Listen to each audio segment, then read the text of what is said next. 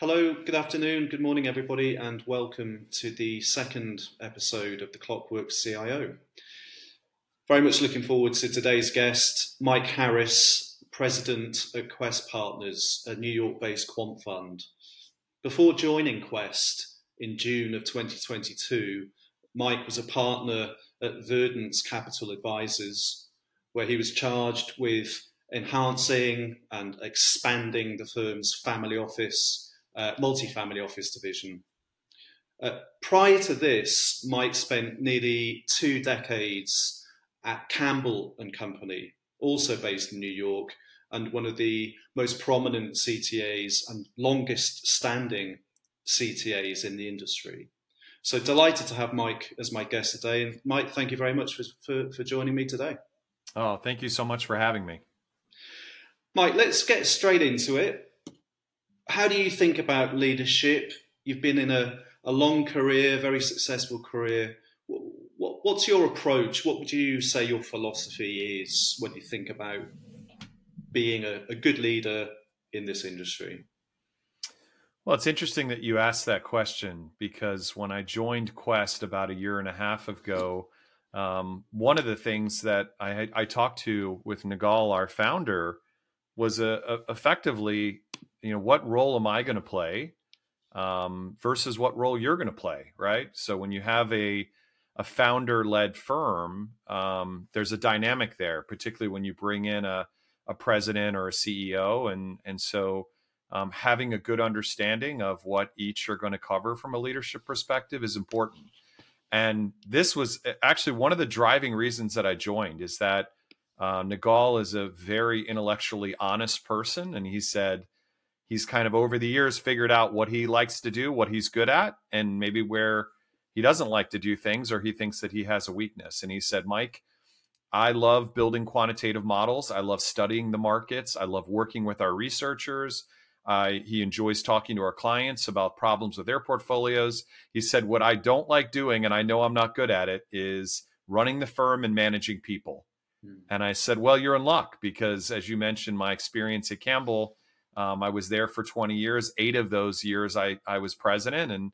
And that was a big part of what I did, was kind of, keep the trains running day to day from an operational perspective. And so I think the first thing about leadership is understanding what's required of you, what's expected of you. And if you're working with other leaders, knowing kind of who has what and who's accountable for what. I honestly have to tell you that I think one of the biggest challenges of leadership is managing what I call the strategic and the tactical, right? So as a leader, you're charged with looking out beyond, next week and thinking about where will the business be in a year, 3 years, 5 years, 10 years. Mm-hmm.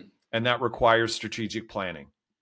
But it's very, very easy, particularly when you're in a president or a COO type role, because you're charged with keeping the trains running on time and running the business.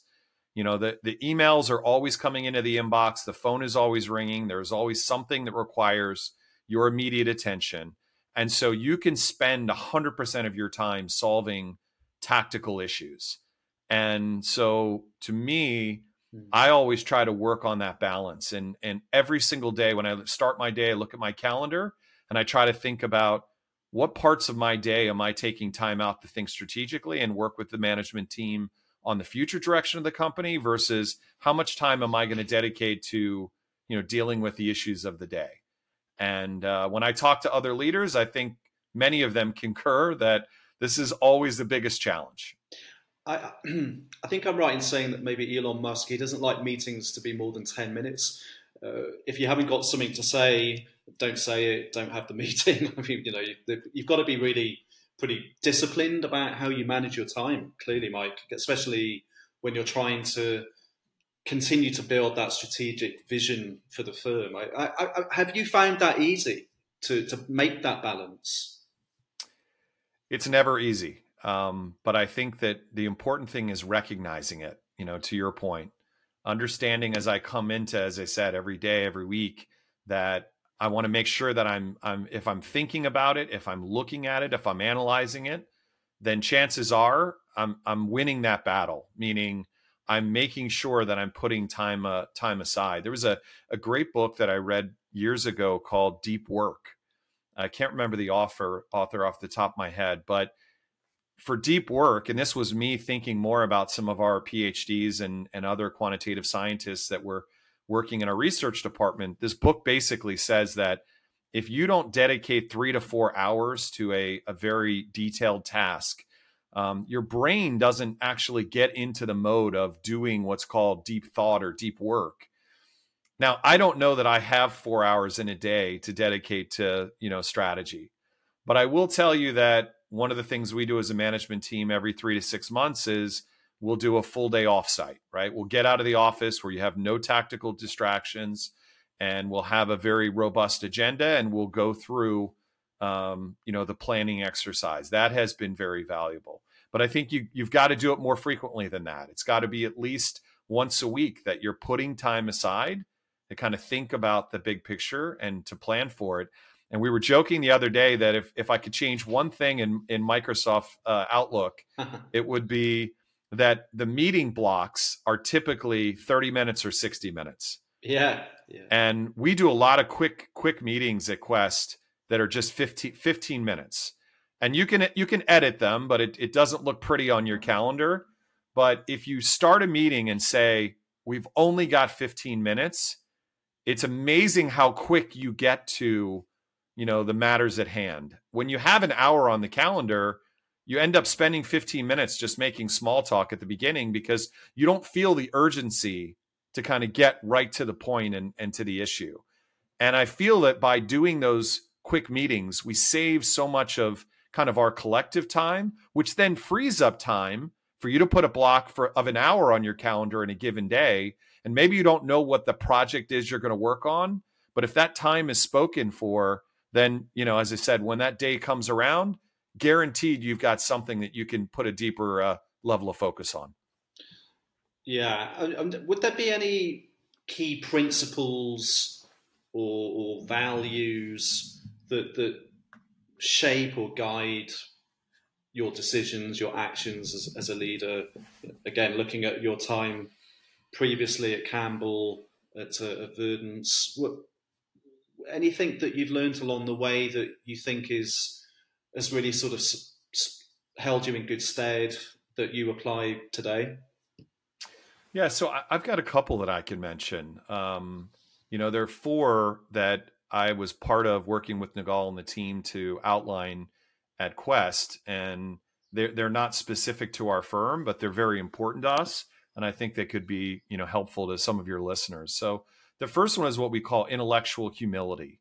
So intellectual humility is effectively understanding, the strength of your ideas. So in the hedge fund world, right, we have 2 concepts we talk about constantly. You have alpha, which is any particular advantage you have in the market that's better than the broader market, right? And then you have beta, which is the market itself.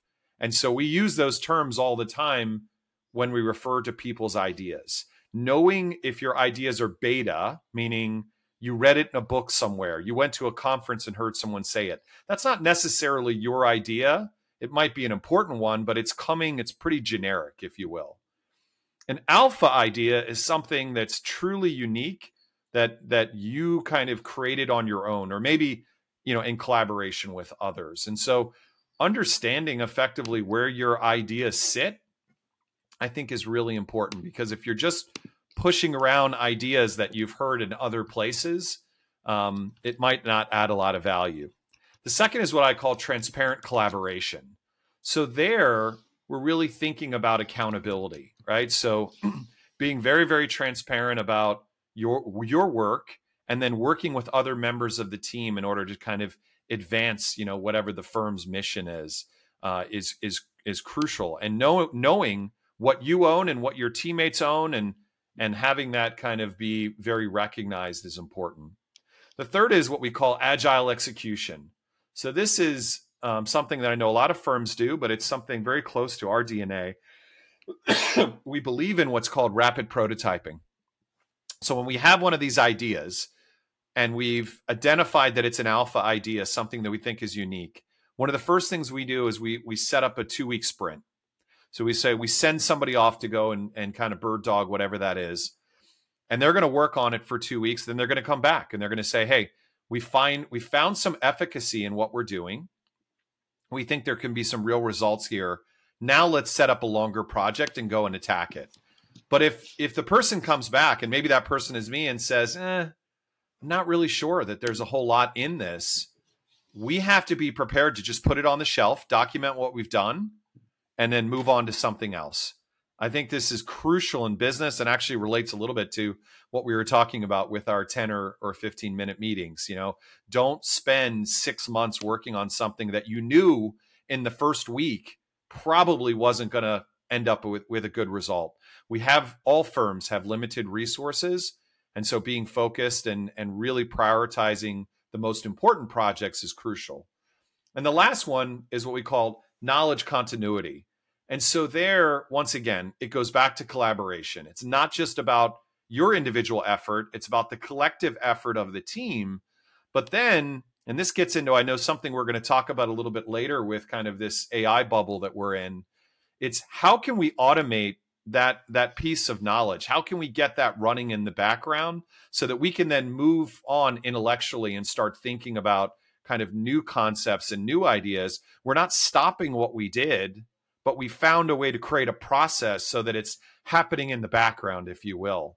And we feel that kind of you're building upon kind of, if you will, the ideas and the revelations of the past and just adding new threads to it over time, which is crucial. I'll just say at a high level that, one of the books that I read that I think probably many of your listeners, if they haven't read, they should, is the Harvard Business School's got a great approach to what they call emotional intelligence.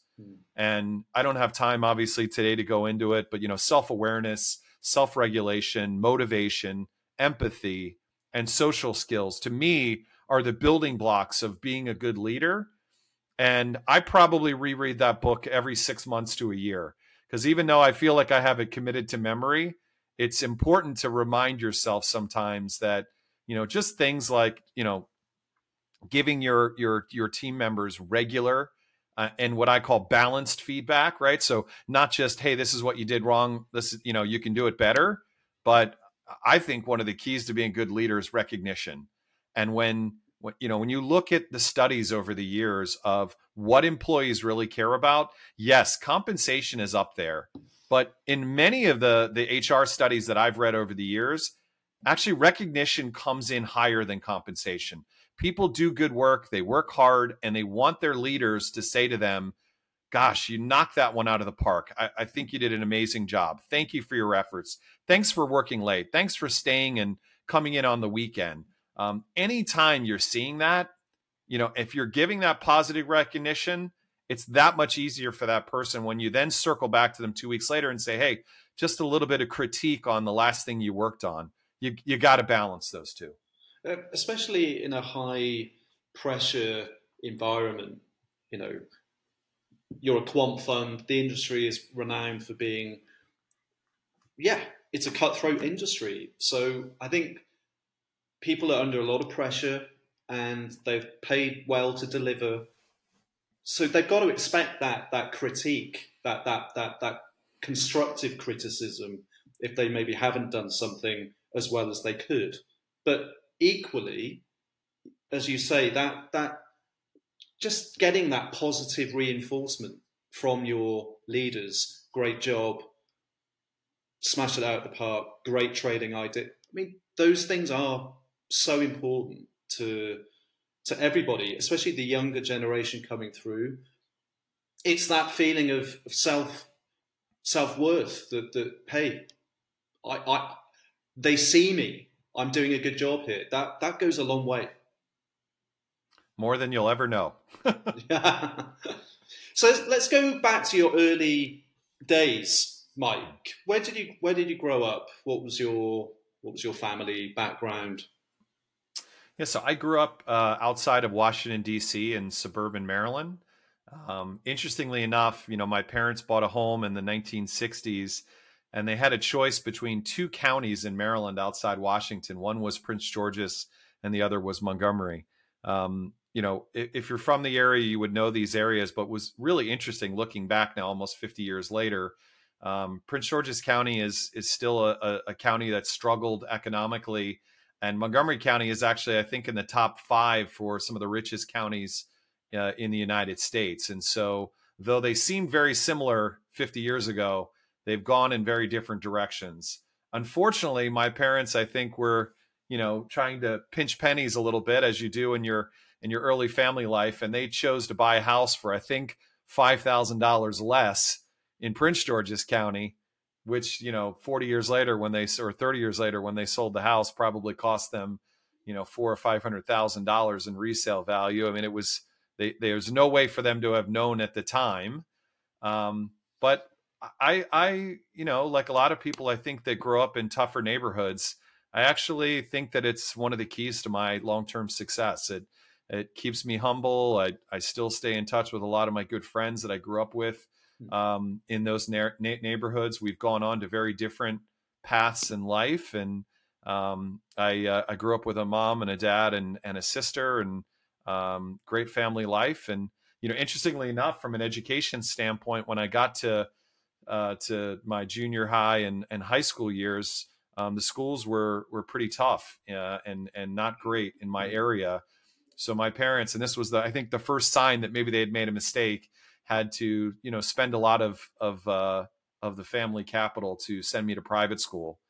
And that changed my life as well, because going to one of the top private schools in the Washington area, St. Andrews, I was able to, meet with students that, were from a completely different background, many of whom their parents were politicians and worked in Washington, ambassadors from other countries. So I got a good global feel at an early age, and many heads of business. So I kind of think fast forward to today in my career, and there's rarely a circumstance where I meet with a government official or a very, very wealthy family or someone that's running a pension fund, and I rarely feel nervous. And I think that was because I was exposed to it, as you said, at quite a young age. Yeah, that's and so that in that environment, that must have been quite inspiring. As you say, your peers were from very diverse backgrounds and sounds like very prestigious backgrounds. Were there any signs of leadership early on in your formative years at St. Andrews, or did you try to run for class president, or did you anything that you felt like you were molding yourself, or even sport, Mike? Yeah. I don't know if there was something from a sports point of view that you really enjoyed. Yeah, I grew up playing soccer and lacrosse, both through school, and was captain of a number of teams. I was just trying to think if I had president of my high school senior class on my LinkedIn profile. I don't think I do, but I did run for president and held that role for a year. I remember, actually, I think it was one of my first grade teachers, and she used to call me Prez. And my mom at a meeting with her asked, what's with the nickname? And she said, "Oh, I think Mike's going to be president, one day." So for whatever reason, I guess I just always was somebody that, listen, I've learned so much about leadership. And if there's one thing I've learned, is that I have a lot more to learn. But I do think that there are people naturally that would rather be part of the team and work under somebody, as opposed to those that just naturally want to kind of grab the reins and drive the team, whatever it is, forward. You ask about people that had an influence on me. Actually, one of my greatest influences at a young age was my maternal grandfather. They didn't live with us, but they only lived about 40 minutes away. And he would come and visit, every weekend. And he was retired, as you can imagine. Having never worked in financial services, but always had a passion for the markets and for investing.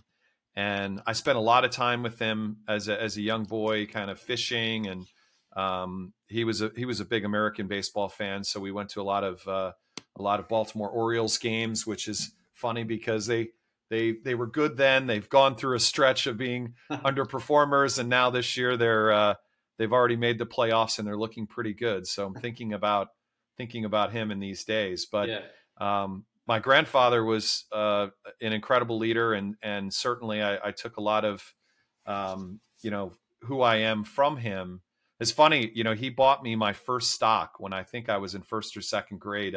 I was collecting American baseball cards, and there was a company called Topps, Topps, that made those cards. They were going public, and so my grandfather, as a birthday present, bought me some shares.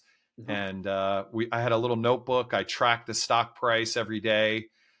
We talked about earnings and the firm's performance, and it was just a wonderful way to expose a young person to what investing is, and was really the beginning of my now, call it 30-year career in finance, came about as a result of him kind of putting that in front of me, and me catching the bug, so to speak. Yeah, that's a great story. And so, did you studied economics and Japanese studies at Gettysburg College? I think, is that correct? I did. I once again, because I knew at a very early age I wanted to go into finance. I really feel that when students, and I teach at the university level now, give a lot of lectures on career development and finance and alternative investments like hedge funds. And what I see oftentimes is that students usually fall into one of two buckets. The first bucket is they've gone to that college because they have a specific program in law or medicine or business or some area where they've already determined they may not know specifically what job they want to do, but they know what industry they're interested in. And then the other kind of group of students and it's perfectly fine, just for whatever reason, haven't found their passion yet. And so they're using that undergraduate experience to take a lot of classes and hopefully figure out, what it is that motivates them. Well, I was in the first group. And so I knew that I wanted to go into the investing world. And I had a mentor in high school that I had just asked the question to, do you think I should study? I think at the time, should I get an undergraduate degree in business, maybe accounting? And he was the one that actually encouraged me to study economics. He said, if you're going to do any sort of business management degree, you'll probably want to get a master's degree later in your career. So study something a little bit more generic or general. And obviously, the fact that I'm now, I've been trading the macro markets for quite a while, having an economics, background is really helpful in that regard. And then on the language front, this mentor just had said to me, hey, he was in banking, and he said, hey, listen, the one thing that he was seeing was that the markets were becoming more and more global. And he said, learning a foreign language would be a really important way to be able to communicate with other market participants. And I asked him, what languages should I think about? And, back then, coming out of the 1980s, when the Japanese were a huge player, they still are, but arguably some other countries have maybe outgrown them in recent years. He recommended at the time that I think about Japanese, Russian, and as technology was starting to take off, he suggested that maybe I think about, computer science and early kind of learning how to code. My father actually worked for IBM, and he had got me into coding at a young age. So I already kind of had that. And when I got to Gettysburg, they didn't offer Russian. They had just started a Japanese program. And so started taking classes, fell in love with the language and the culture, and actually spent a year abroad studying at a sister university in Japan to really work on not only my Japanese skills, but more importantly, my understanding of their culture and their economy, which was fascinating. Absolutely. I mean, again, that I'm sure that molded your character. So when you're in a completely different environment. In fact, my first guest also spent a year in Japan, so there's a bit of a synergy here. But yeah, those experiences in your early life. I think anyone that travels to another country before they start their career, it's a real eye opener, isn't it? In terms of understanding more about yourself, how to treat others, how to communicate. I mean, anything that stands out for you in your time when you were there? Yeah, no, I will tell you that it changed my life. And my own children are not in college yet. They're a couple years away, but I've already told them that, I'll be very disappointed if they don't do some sort of a study abroad. I don't care what part of the world they go to, but it's one of the one of the advantages of the United States is it's such a big country, and with different types of people, with different accents and different landscapes, and you can drive for hours and hours in a car, go to unique places, but it's still part of the United States. And so for that reason, I don't know what the percentage is, but Americans don't travel abroad as much as, say, someone living in Europe, where you can hop on a train and in 30 minutes be in another country. I think that when you go to another country, particularly if you live there for a period of time, you start to understand that their perspective on the world and on life is different maybe than what you grew up with. I, to this day, read newspapers around the world to try to get a good sense of not just, the American perspective. In the US, I will read both conservative and liberal sources to try to get a feel for how different segments of the US population are looking at the world. But then I'll go to, BBC, I'll look at Sky, I'll go to the Nikkei Shimbun in Japan. I'm looking constantly at how different countries are viewing the events of the day, because I think it gives you a much better perspective. And hey, let's face it, being in the global hedge fund world, 2/3 of our portfolio is outside the United States. So I'm watching world events constantly. But let's also remember that a lot of my clients at Quest and at previous firms are also foreign investors. And so when I'm going to go fly to Europe or Asia or the Middle East to meet with them, I need to have a better understanding of how they're looking at things. Yeah, I think that's a very good point. I mean, I was away just this week in France. I did exactly the same. I watched France 24, the news channel, just to get a bit of a different perspective on what they're reporting, how they're reporting, what they're reporting. It is good to get that different viewpoint of the world, and I think I entirely see where you're coming from with that. It's always good to remove yourself from your immediate. There's a danger of the echo chamber, isn't there? I guess with all of us that we take our news from the same sources day in, day out, and it's good to get that wider perspective. It's a great point. It's something that I worry about a lot in this country as the political divide continues to grow, that now that we have these 24-hour-a-day news channels that people can watch, and you have obviously associated radio stations that all the speakers are writing books about them and pushing those books, and obviously internet sites as well. You have this reinforcement principle where people go to the far right or the far left, and they're just hearing the same stuff from the same people that's reinforcing those beliefs. And I think that in order to have some sort of meeting of the middle, which is what you have to do in order to move policy forward, you don't have to necessarily agree with the other side, but it's really important to at least let them speak their mind, hear them out. And if you're not ever reading or listening to those other media outlets, which a lot of people don't, then I think it makes the clash, if you will, that much more aggressive. And from a macro perspective, I have to tell you, I wasn't that surprised that Fitch downgraded the U.S. Earlier this year, and they said specifically that the U.S. has a debt problem that's been going on for years, and unfortunately, they're very worried about the ongoing funding of the government, because the two political parties just cannot seem to agree on anything. And as we go into the second half of 2023, that's starting to become one of the big macro risks: is will we see another government shutdown, and how bad will it be? How long will it last? It just feels like the parties are so far apart that that's a real possibility, and I'm sure will create some volatility in the markets. That's definitely something to watch carefully.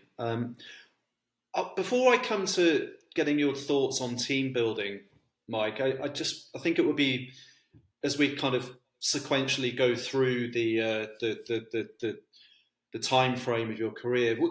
You started at Morgan Stanley. I wonder if you could just speak a little bit about that experience before you moved on to Campbell. Morgan Stanley, obviously one of the biggest institutions on Wall Street. What was that like? Was that like stepping into the crucible? How did you deal with that environment in that early stage of your career? Yeah, I was incredibly fortunate when I started my career on Wall Street at Morgan Stanley. Interestingly enough, I started at Dean Witter, and we were acquired by Morgan Stanley, and so, or potentially it was a merger, but I think arguably Morgan Stanley was the bigger player in that deal, and so I got to live through some M&A activity, which now there's been so much consolidation across, particularly in financial services, that many people who've been around the block have lived through some of these mergers and acquisitions, and how difficult they can be, particularly when the cultures are different. And in that case, Morgan Stanley was more institutional. Dean Witter was a retail, more wealth management player. And so I know that there definitely there was a few people and a few teams that ran into each other, head for head. But it was an incredible place to start. You talk about, leadership and some of my mentors. I worked under three people that really changed the course of my career. Mark Hawley, who ran the Dean Witter Managed Futures Department, really was the first time that I had really gone, and understood how quantitative and systematic investing is different than the fundamental approach. And, given that department was almost exclusively investing in quant funds, it was an amazing place to learn about it. Bob Murray, who I reported into, who ended up leaving Morgan Stanley and was the president of Graham Capital, which is another very large multi-billion-dollar CTA, and they have discretionary trading as well. Ali Toko, who was my direct boss, who taught me how to do due diligence on managers, went on to a very successful career later at JP Morgan. But I think that was probably, if I had, I learned about the space, but then because my team was charged with finding managers to put into fund of funds, I learned from people like Ali and Bob how to basically pick apart a manager, find their strengths, find their weaknesses, look for the differentiating factors, what questions to ask. And so fast forward when I go on to the buy side to Campbell, and now I'm meeting with allocators like Morgan Stanley, I had such an incredible perspective on what did the allocators care about? What were they looking for? How could I highlight the differentiators of Campbell when I was in those conversations? And more importantly, what were the risk factors that they were looking for as allocators that I could then introspectively look at the firm and hopefully make some changes proactively before the due diligence teams came in and started to poke and prod us? Yeah, well, I mean, that must have been. How many years were you there for, Mike? I was only there for a handful of years. I joined in 97 and left in 2000. So, right. It was 3 or 4 years, but I'll be honest with you. I think when you're a young person and you're just a sponge and you're willing to soak up, as much knowledge and coaching from upper leadership as possible, it really kind of changes the course of your career and your life. And I'm sure you're still in touch with those early mentors that you mentioned there. We lost Mark a few years ago to illness, but Bob Murray and I just talked the other day, and Ali and I are still very friendly. It's amazing. Now I fast forward to today, and now I'm, through a lot of the young people that I meet through my university lectures, I'm mentoring, call it 10 or 15 people. And it's amazing to see some of the people that I was, mentoring 10 years ago and where they've gone in their careers. I'm having breakfast with a young man, Liam Marmo, who's has a very successful career path now at Goldman Sachs. And I remember when he was the student who stayed after class to ask me questions about my lecture, and I was incredibly impressed by him. And it's it's been 7 or 8 years, and we've stayed friends through it all. Yeah, I'm sure you get a lot of reward out of nurturing and seeing students really progress and become rising stars, and I'm sure equally that applies to the team at Quest as well, where you bring new team members in that flourish. I mean, there's a lot of satisfaction from seeing somebody really reach their full potential. I couldn't agree more. I mean, once again, I'm very thankful to all the people that kind of coached me over the years and got me to the place of success where I now sit. And to me, it's all about giving back. One of the benefits, other than just giving back to my university lecture series across a number of prestigious universities, is it also becomes, to your point, a bit of a recruiting technique for us, in the sense that I get to meet these professors, and they are firsthand working on the ground level. They know what students, really have that intellectual curiosity, and who the hard workers are and who aren't. And so when I need to hire a junior person, I'll reach out to a handful of the professors that I partner with and just say, hey, do you have any good students that you might recommend? And it's been a wonderful way to be able to bring some new talent into the firms that I've worked at. Yeah, and it's and certainly the talent aspect, I think, across financial services, across the funds industry, the talent issue is it's definitely become more pronounced. I think in the last few years, there's a lot more competition, I think, than ever before. Yeah, the competition, you're right. I mean, first off, we've been in a very tight labor market for a number of years. I mean, as the economy slows naturally across the world, with central bankers obviously raising rates and trying to slow down that economic engine a little bit to dampen inflation, we may see some of that competitiveness come off. But specifically in the hedge fund industry, one of the dynamics that we've seen is that there's another type of hedge fund called multi-strategy. Some of the biggest players in that space would be Millennium, Citadel, Exodus Point, Schoenfeld. The list goes on and on. Point 72. But these firms, they allocate to a number of different strategies, which is how they get the name of multi-strategy. Historically, they tended to allocate more to fundamental or discretionary strategies. They always had some quant, but what we've seen in recent years, as quant has become more and more popular, is that they seem to be allocating more to those portfolio managers. And so for the first time in many years, we're starting to actually run into them as competitors when we're trying to attract strong talent.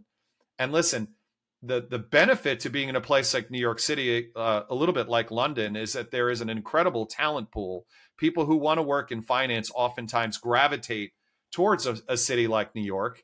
But let's face it, all the top firms are also in a place like New York. And so it means that, we're going head to head with them when it comes to trying to recruit, some of the best and brightest.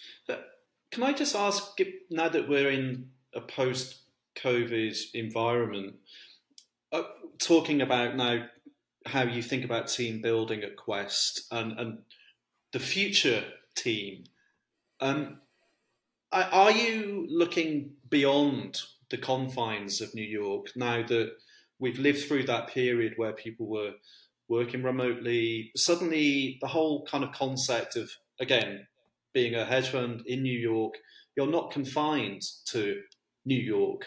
You can look West Coast. You can look to Europe. You can look to somebody in Asia. And suddenly, when you're thinking about where to find the talent, you're not restricted anymore. So has that become part of how you approach now the next phase of looking for talent to bring into Quest? And I just wonder how you think about that. Yeah, it's a really good point. So, I think the first realization that I had during the pandemic, it's not like Zoom and these technologies didn't exist, prior to the pandemic. I can remember going to meet with clients in the Middle East, and after having just signed a check to, I think it was Cisco, for a massive investment in video conferencing technology, only to walk into a conference room in Abu Dhabi and see the exact same piece of technology at the end of their conference room and thinking, why did I just fly 18 hours to do a 2-hour meeting when we could have both used our video conferencing technology? Now, listen, I think that what we've learned from the pandemic is that nothing replaces, human interaction and being in the same room. But I think what we've also learned is that maybe just, and we're not here to talk about things like carbon footprint, but maybe instead of making 2 trips to the Middle East, I would just make one. And one of them could be, a virtual interaction, and then maybe the other one could be an actual trip. And that kind of realization and the comfort level that people now have with doing, kind of, I can't tell you the last time I actually did a phone call with somebody in business. Every single interaction is like this one, right? And you think about just doing a podcast, probably 5 or 10 years ago, you would have invited me to meet you in your studio, and we would have sat across the desk from each other, sharing a microphone. And now we're able to do this obviously through the same type of, VC technology. And so you're absolutely right. We believe that number one, though there's a lot of great talent in a place like New York, there's talent, particularly diverse talent around the world. And one of the downsides to being in the, call it one of the hedge fund capitals of the world in New York, is that there's also what we call groupthink, which is that people are going and working for the same firms, they're collaborating together, and they're coming up with, remember when I talked about, is your idea alpha or is it beta? Well, we worry about we're getting some of those beta ideas because they're being kind of recycled from other firms in our industry. And so, wow, if I could go and hire somebody in France directly out of academia, or if there's somebody in the tech sector that was working for a Google or a Facebook or Microsoft, and they're based on the West Coast near San Francisco and don't want to leave there because their kids are in school, well, maybe I can plug them into my technology team and just have them working virtually.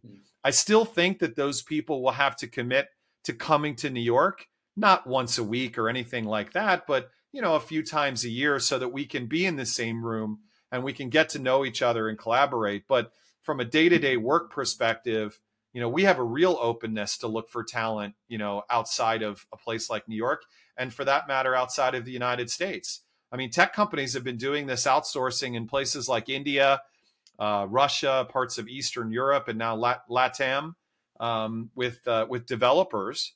And I think that now that a lot of companies have gotten comfortable with that, the only barrier seems to be the time zones. And in many of these geographies, for a higher wage, people are willing to work outside of their normal hours. I can relate to that because when I first got to Campbell, I traded the European markets for 3 years. So I had to wake up at 1 a.m. and trade the London Open at 2 a.m. and go home at 10 or 11 o'clock and sleep at odd hours. But the advantage is also that when you have a team on the other side of the planet, when your workday ends, you can pass the project to, follow the sun to that next team. And then by the time you come back to work in the morning, there's progress on that, right? So you can make the case that it's actually can be something that really helps you scale and speed up the productivity of your work. I just want to move to leading through challenges, Mike, because again, this is an industry that demands a lot of one's mental agility. There's a lot of pressure. There's a lot of honest criticism of what people are doing and the ideas that they're coming up with, that their trading prowess. It's a tough industry. So I just wonder, what strategies have you employed to motivate and to inspire your team during a challenging period in the market? It's obviously been pretty volatile the last 18 months, or just within the firm itself. We've spoken earlier about the positive reinforcement when you do a great job, but how do you manage somebody when they haven't done a great job?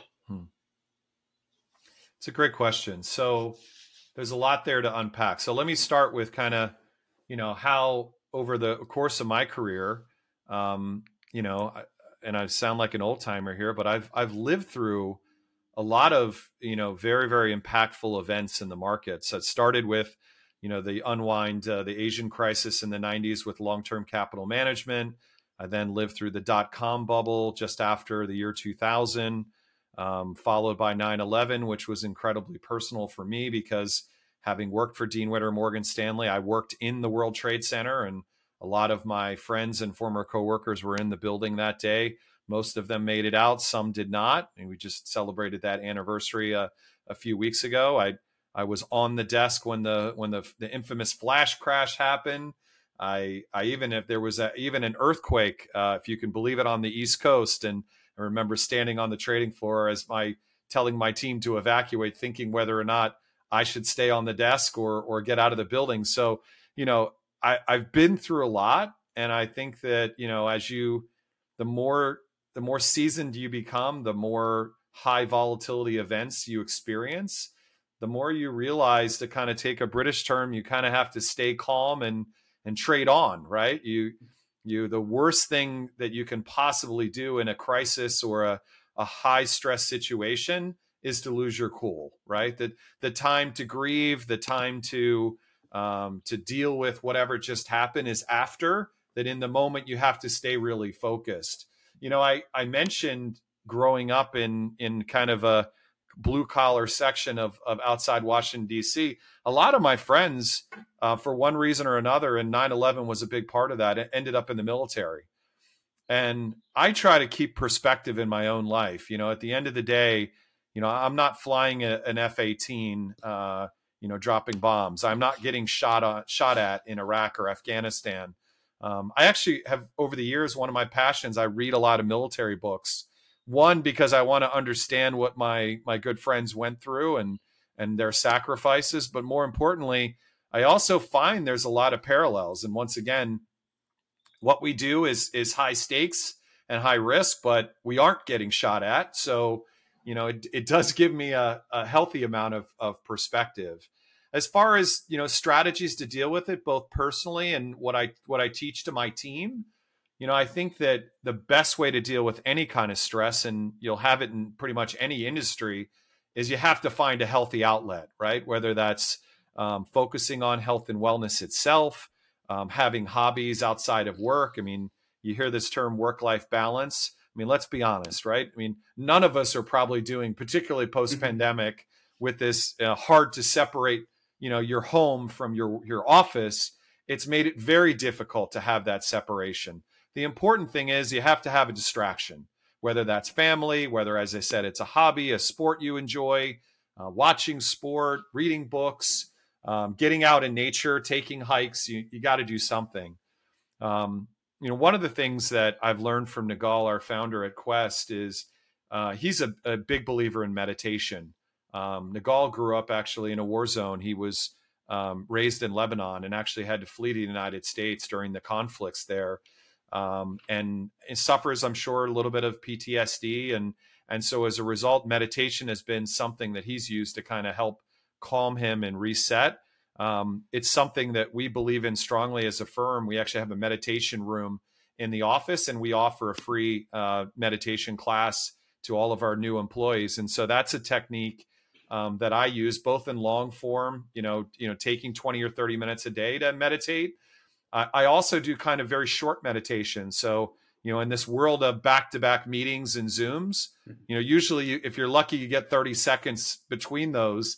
And I'll just close my eyes, take some deep breaths, and just kind of reset myself before I go into to the next interaction. The last one that I think you'll get a kick out of, we did an offsite with one of our leadership coaches, a guy named Errol Dobler, who runs a program called Ice Cold Leader. Errol has become a friend because, as I mentioned, I have some friends who were in the Navy SEAL teams, and Errol spent many years doing that, and now has used those experiences to become a leadership coach and somebody that I value. He also, because he struggles with, he had some head injuries during his time in the military, he does a lot of meditation type techniques. And one of the ones that he's worked with us on is actually taking ice baths. So I have an ice bath at home, and a couple times a week I get in, and that has become another kind of form of meditation and relaxation for me. Wow, you've got one at home? Yeah, I mean, it's just a big metal feed tub that you would see, at a horse farm or cost you, a couple bucks at your local Home Depot. It's more the commitment of, keeping it filled with water, dumping ice in it, and having the presence to get in and spend 2 or 3 minutes just kind of hitting that reset button, if you will. I mean, I do hear a lot of more people doing this, and it really kind of resets the mind, right? I mean, it's meant to be it's meant to be an amazing feeling. And they say it's great for inflammation in the body, which obviously we probably all have. I mean, I have like all, aging people, I have a little bit of back pain from time to time, and it works wonders on that. But as I said, it's, what happens when you get into that cold water, effectively, the blood from your extremities rushes to your core, thinking that you've fallen into a frozen lake or something to try to keep you alive. And that rapid blood flow just seems to have this unbelievable effect where you're very cold and you're having a hard time with your maintaining your breath early on in the first 30 seconds. But then there's this calm that comes over you. And that's that kind of meditative state that you fall into where you don't feel cold anymore. Right. And then, as I said, when you get out and then the blood starts to recirculate, it's an incredible feeling. So for those who haven't experimented or tried it, I highly recommend it. I was, like many, I was skeptical, but you once again, you got to find something to take the stress away, because it will always be there. Are you going to bring the ice bath into Quest alongside the meditation room? Who knows? I mean, we actually, our entire management team did the offsite with Errol. Right. And so we all did the ice bath, and I'd say at least half of us are doing it on a regular basis. So we haven't extended it to our employees yet, but we'd be happy to share it with them if they have interest. But as I said, you got to find something to really kind of take the level down, because if you don't, it's just not healthy. Fascinating. No, thank you. That's a really great insight there into your thought process. Just got another couple of points, Mike, to dwell upon, and then we'll go to a quick wrap up. I just want to refer to your decision-making approach. We've spoken about principles earlier, actually, and I'll just refer to a very well-known person in the industry, Ray Dalio, who advises people to think like Picasso. And one of his well-known principles is that of radical transparency, which I'm sure you're aware of. I just wonder what you think of it and whether that is something that resonates with you and how you think about decision-making. Yeah, so I guess first off, one of my key principles around decision-making is, once again, it goes back to the same way that we generate new alpha strategies, is collaboration. I think that, Napoleon Hill wrote this incredible book over 100 years ago called The Mastermind Principle, that I learned about through Keith Campbell, the founder of Campbell, which was one of kind of his visionaries that he looked to and had read that book at a very early age and passed it on to me and other leaders. There's this thought that, through collaboration, 1 + 1 does not equal 2, right? If you take two smart people, put them together, their collaboration becomes a third element. So it's almost 1 + 1 = 3. So my first principle around decision-making is I shouldn't be making the decision on my own, right? I have a lot of experience, but gosh, if I could sit down with 5 or 6 others that have equal and diverse experiences and we can make the decision together, that's going to lead to a better outcome. So that's number one. Number two is we're always looking, as I said, for diversity of thought. So when I'm recruiting new people into the firm, I'm not looking for a cookie cutter type approach. It's actually, I think, one of the things that finance can really do a better job at. And it seems like the industry is focused on it, which is, basically focusing on getting more people of diverse backgrounds into our industry, and certainly increasing our ratio of women to men. And when you get different diverse people around that table, once again, that collaboration is going to be even better. Now, there is this thing called analysis paralysis, and you can talk about it until you're blue in the face. And so as a leader, you have to recognize when you have to kind of, say, all right, the discussion is over. We now have to, drive towards a decision.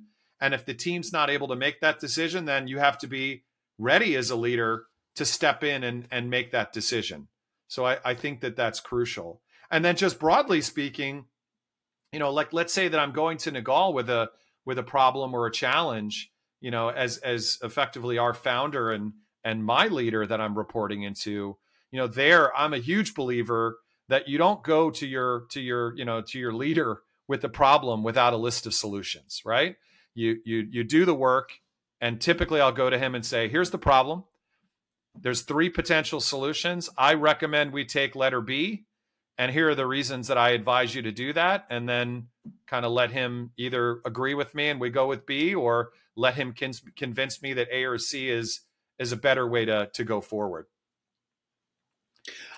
I mean, that collaboration approach is vital, I think. And interesting to what you were saying there, that you can't get that necessarily if somebody isn't in the office. I know that sounds obvious, but unless you're in the room where the ideas spark, where you really get that better outcome, because you're there, you're able to analyze and come up with the best solution. I mean, do you think that's only possible in the physical realm, would you say? It's a good question. I think that when you're with a small team that you're used to working with, you can collaborate effectively via VC. Mm-hmm. But, one of the changes that we made that I know a number of firms have looked at, when we went from this world of everyone being at home 100% to then being back in the office a few days a week, one of the challenges that we and many firms had was that, sometimes your people weren't in the office on the same day. So we said, all right, let's just as a principle say, if we're going to be in the office 3 days a week, let's all try to be in the office Tuesday through Thursday. And then when we have a meeting that's really important, that we're working to solve a problem or working to come up with a new idea, let's make sure that meeting is happening on a Tuesday through Thursday so that we are in the same room and that we can read each other's body language and really kind of work on that. Doesn't mean that we can't collaborate on Mondays and Fridays via Zoom, but let's save the really, really important things for those days when we are kind of in each other's presence. It's been fascinating getting your thoughts on this, Mike. I just wonder, given that you're a quant fund, we're going through this incredible AI paradigm shift. So I'm just wondering, how do you see the industry's relationship with AI going forward in your role there as president? Do you think it will shape the way that the CIO/CEO role will change going forward, regardless of whether it's a quant fund, but just broadly across the industry? Oh, 100%. What's kind of funny, I think, for those of us in the quant world is that, we've been using machine learning techniques for over 20 years. So, this recent AI kind of boom, I think, is more so that anytime an idea kind of goes to the masses, it creates, this excitement level, if you will. But it's been something that's been a tool that we've used as an industry for many years. Now, I will tell you that there's an element of caution that quantitative hedge funds, I think, need to use when using AI and machine learning. And that's what we call overfitting, right? Because there's always this tendency when you're building a model and you're looking back in history, what happened. So it's easy to overfit, which means build something that would have worked over the last 20 years. It doesn't necessarily mean that it's going to work on a walk forward basis. And so we use a lot of different tricks to try to defend against that. But when you think about it, at the very core, what AI is, it will go and run millions of iterations to try to find the perfect model for the past. And once again, that may not work in the future. So for our industry, it's always been a big part. It will continue to be a big part. But I think generally speaking, looking at financial services, there's a couple of key areas where I see it already adding value. And I think it's going to continue to add value. The first is coding, right? We talked about this a little bit before, but when you think about the fact that a lot of automation in process is it goes from 20 years ago when you're writing macros in Excel to try to take an hour's worth of work and turn it into one click of a mouse. And now we're doing that obviously with more sophisticated AI tools. Coding is one of those things where there's a lot of repetition. And a little bit like when you're texting one of your friends and the technology basically says, "Oh, I've been reading your emails and your texts for the last year, and 90% of the time you end that sentence with the following 5 words. Would you like me to just autofill that for you?" They already have the technology to do that for coding. Now, some of our developers tell me that right now it's probably helping them about 20% of the time. And as that technology gets better, that percentage will go up, right? But in the short term, what's happening is that more often than not, it's taking them time to read what it's suggesting, realizing it's not what they were going to write as far as code, deleting it, and then going back and writing the real code. So for every time it gets it right, unfortunately, there's probably more times that it gets it wrong. But that's a huge area, not just for quant funds, but pretty much everyone across the industry. Another one that's really interesting is reading academic papers and white papers. Some of these things are 150 to 200 pages long. And I can't tell you how many times I've read one and I go, that was interesting and I learned from it, but it really wasn't relevant to what I'm working on. I thought it was, but it wasn't. The fact that you can take that paper, put it into ChatGPT and say, give me, 5 bullet point summary on what that paper is trying to get across. And then you read that and you go, wait a minute, I didn't even think about that. I'm going to go read that paper. You can summarize 100 papers and then read 1 or 2. Whereas in the past, you only had the bandwidth to read a couple of papers and you had to get lucky about whether or not you chose the right one. Same thing with investor relations.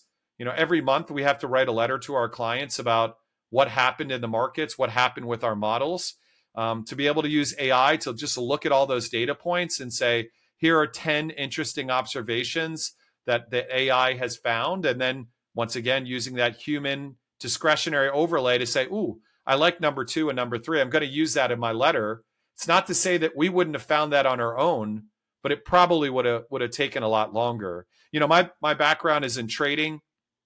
Trading has been using algorithmic execution for many, many years. So you already have smart automation there, as well as in the trade reconciliation or checkout process. We will see that getting, faster and smarter. I think fixed income is still dragging its heels into the automation and electronification era, but we'll see more of that. And I think just to summarize, when I think about who we will hire as far as employees in the future, right now I have a healthy mix of what I call thinkers and doers, right? People that come up with concepts and then people that are, just writing code and just putting those ideas into production.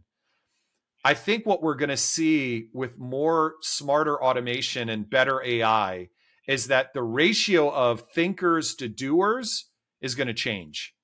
In a perfect world, maybe one day in the future, I can hire almost exclusively smart thinkers who then use AI to create or do and put into production their ideas. And so imagine we're all sitting in a conference room talking about the next model, the next alpha seeking strategy that we want to build and what data we're going to use and what the thesis is.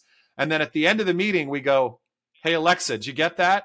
And she says, yeah, I got it. I'm going to go build that model. I'll be back in a couple of minutes. And then she shows us her output and we say, no, I think you should have, changed this or done this differently. That would be an incredible way to create and put into production faster, the work that we do. Technology has helped us get a lot faster than we used to be, but I can imagine that we're going to hit that J curve and it's going to be incredibly faster in the future. So exciting times ahead. I mean, absolutely. And what that could mean for, alpha generation for your strategy and for other quant strategies. I mean, it could be the sky. I mean, we're just scratching the surface, aren't we? This could be truly quite a revolutionary time that we live through, because these computers and AI systems are only going to get faster and more powerful. I mean, the key here, and this case, it's funny, I lived through this with trading and with it becoming automated, is the real fear, or one of the fears around AI, is that it's going to displace humans and that we won't have a job anymore. And I always counter that by saying 20 years ago, when markets started becoming electronic, everyone on trading desks said, I think this is going to put me out of a job. Today at Quest, I still have 5 or 6 people around the clock sitting on my trading desk.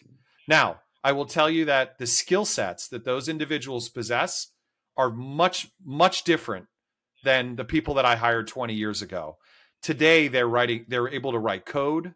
I think of them more as data scientists. They're watching the orders as they're trading in the marketplace, and they're using technology and tools to make observations about how we can do it better in the future. We call that transaction cost analysis. So the people that we're hiring have different skill sets, but it's not that we don't have to hire people and that we're not using human beings to do it anymore. I think that it goes back to that 1 + 1 = 3. Humans with smart technology end up producing better outcomes. It's not that the technology can come in and completely, replace the people. Think about the flight from London to New York, right? We know from, drones and everything else that we don't need human pilots in those planes. In fact, my good buddy, who's a retired military aviator, who's now flying for FedEx, will tell me that on those long haul flights, most of it is the computer is flying the plane on autopilot. Yeah.